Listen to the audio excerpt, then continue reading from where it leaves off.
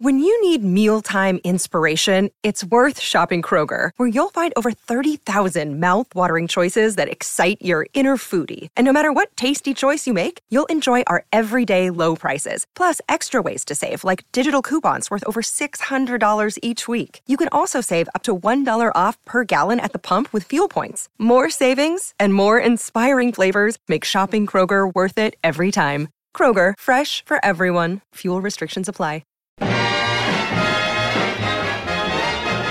Welcome back to the Kennedy Dynasty Podcast. I'm your host, Allison, and today is a very rainy day in Nashville. So if you hear thunder in the background, like you probably can right now. No, I don't hear it right now. But anyway, you're probably going to hear thunder in the background, and that's because I don't have a fancy podcast studio, so I cannot get rid of that sound. But it'll be a little ambient, background noise, and maybe it'll add something to the episode. We'll see. So I'm very excited for this episode today. Let's get started with our In the News segment first, though. Big news story of the past 7 days.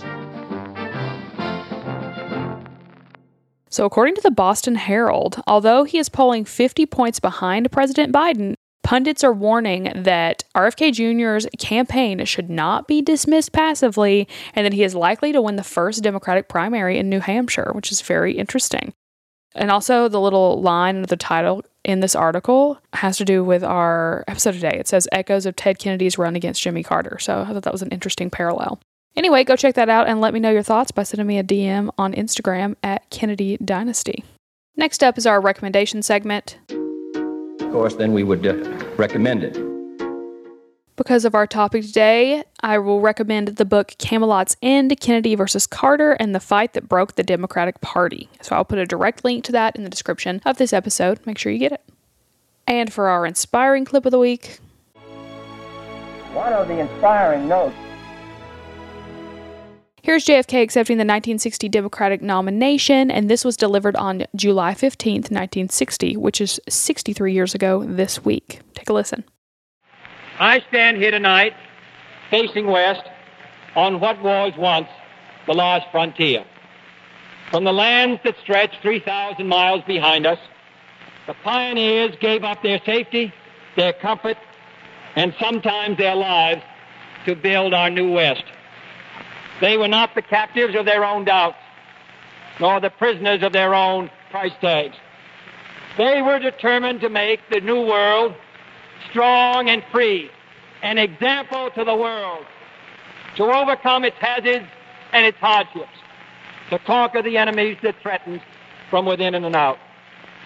Some would say that those struggles are all over, that all the horizons have been explored, that all the battles have been won, that there is no longer an American frontier. But I trust that no one in this intersection would agree with that sentiment. For the problems are not all solved, and the battles are not all won. And we stand today on the edge of a new frontier, the frontier of the 1960s, the frontier of unknown opportunities and perils, the frontier of unfilled hopes and unfilled threats. Woodrow Wilson's New Freedom promised our nation a new political and economic framework. Franklin Roosevelt's New Deal promised security and succor to those in need. But the new frontier of which I speak is not a set of promises. It is a set of challenges. It sums up not what I intend to offer to the American people, but what I intend to ask of them. It appeals to their pride.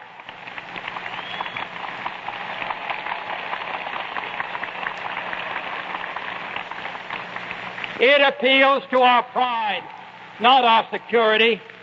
It holds out the promise of more sacrifice instead of more security. The new frontier is here, whether we seek it or not. Beyond that frontier are uncharted areas of science and space, unsolved problems of peace and war, unconquered province of ignorance and prejudice, unanswered questions of poverty and surplus.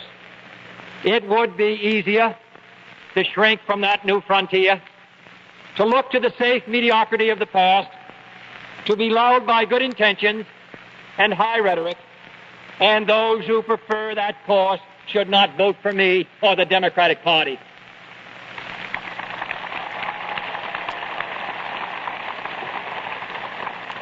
But I believe that the times require imagination and courage and perseverance.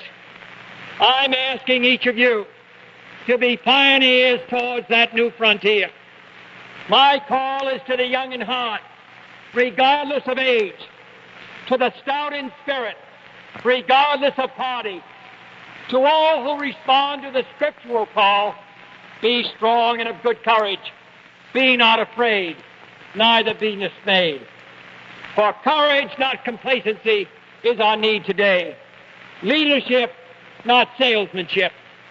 And the only valid test of leadership is the ability to lead and lead vigorously. Okay, let's get to our episode. So I have done an episode before on Ted Kennedy's life and career, but we have never done a deep dive into the 1980 election. And it's actually pretty fascinating. And Anya worked with me on this and put together a really awesome episode. So I'm excited to bring it to you guys.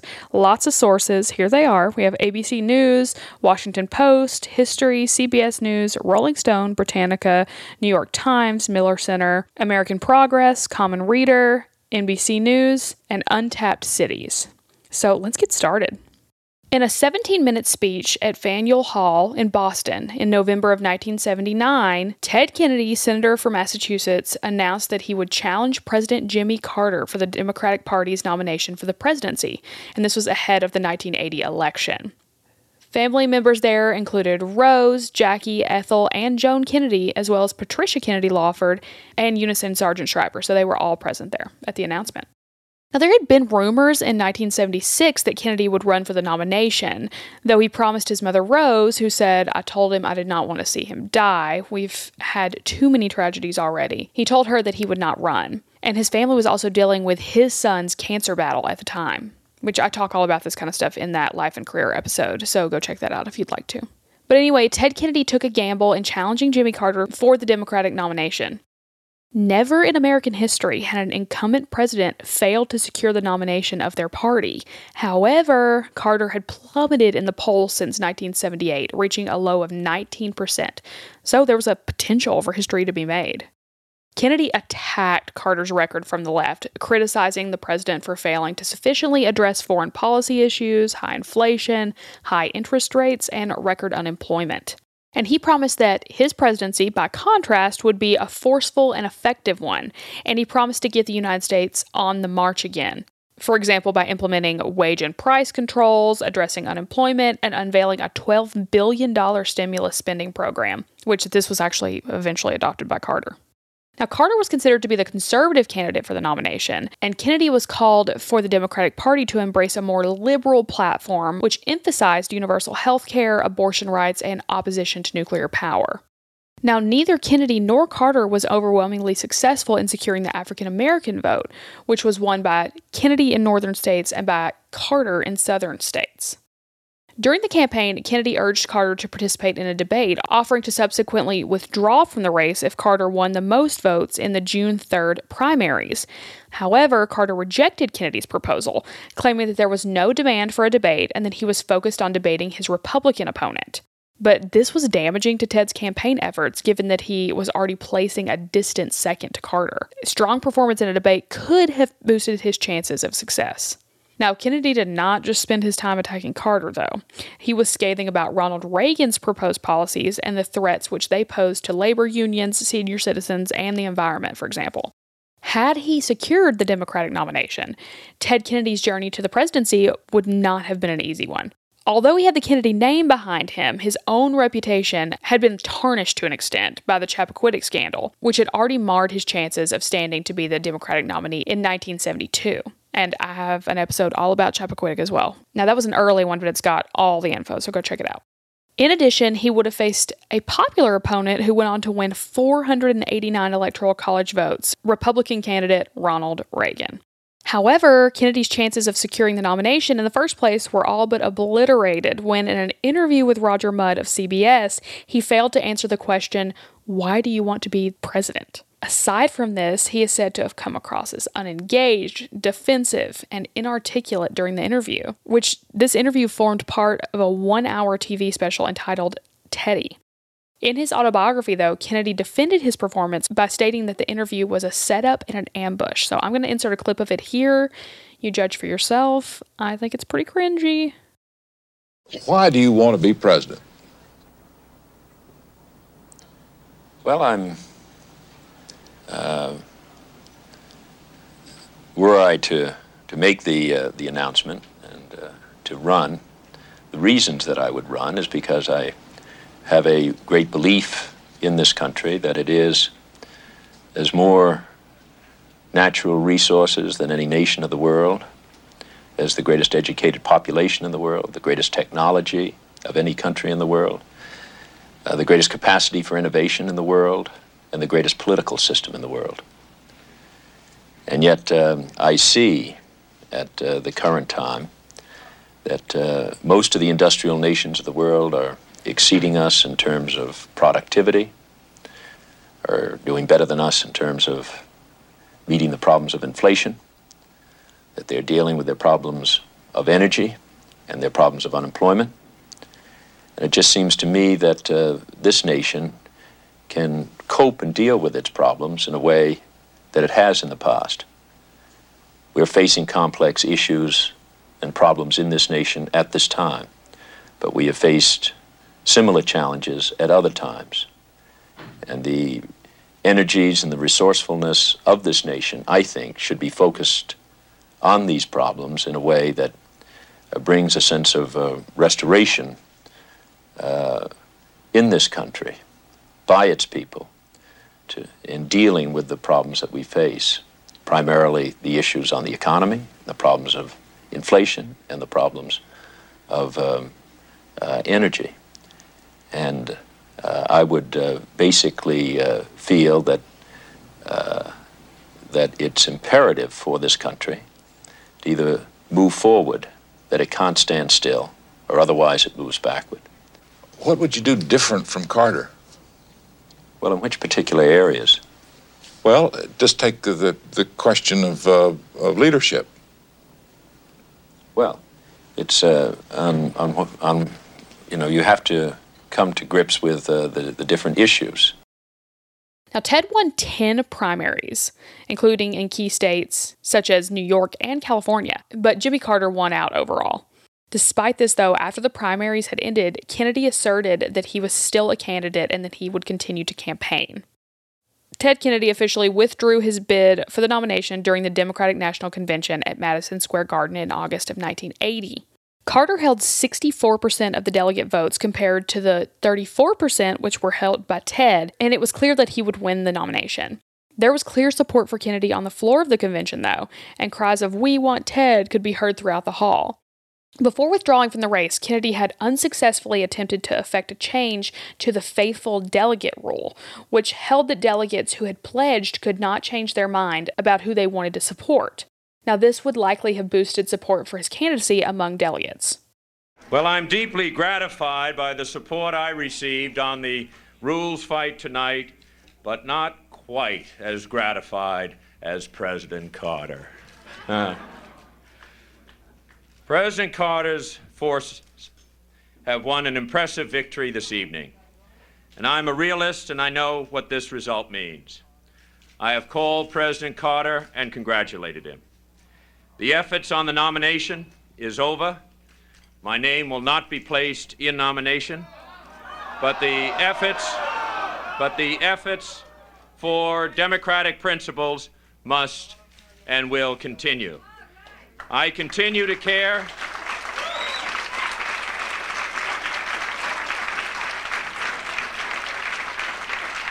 I continue to care deeply about the ideals of the Democratic Party. I continue to care deeply about where this party stands, and I hope the delegates will stand with me for a truly democratic platform. Tomorrow I will speak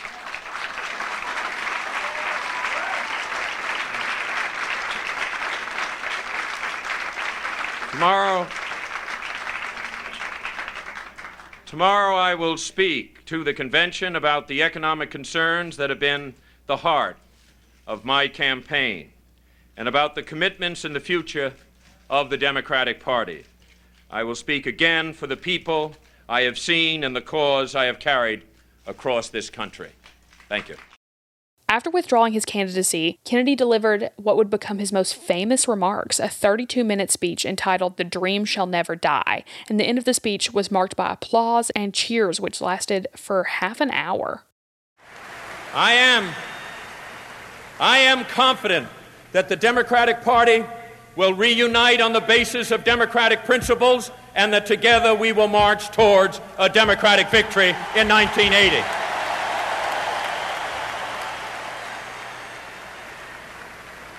And someday, long after this convention, long after the signs come down and the crowd stop cheering and the band stop playing, may it be said of our campaign that we kept the faith. May it be said of our party in 1980 that we found our faith again. And may it be said of us both in dark passages and in bright days, in the words of Tennyson that my brothers quoted and loved, and that have special meaning for me now. I am a part of all that I have met.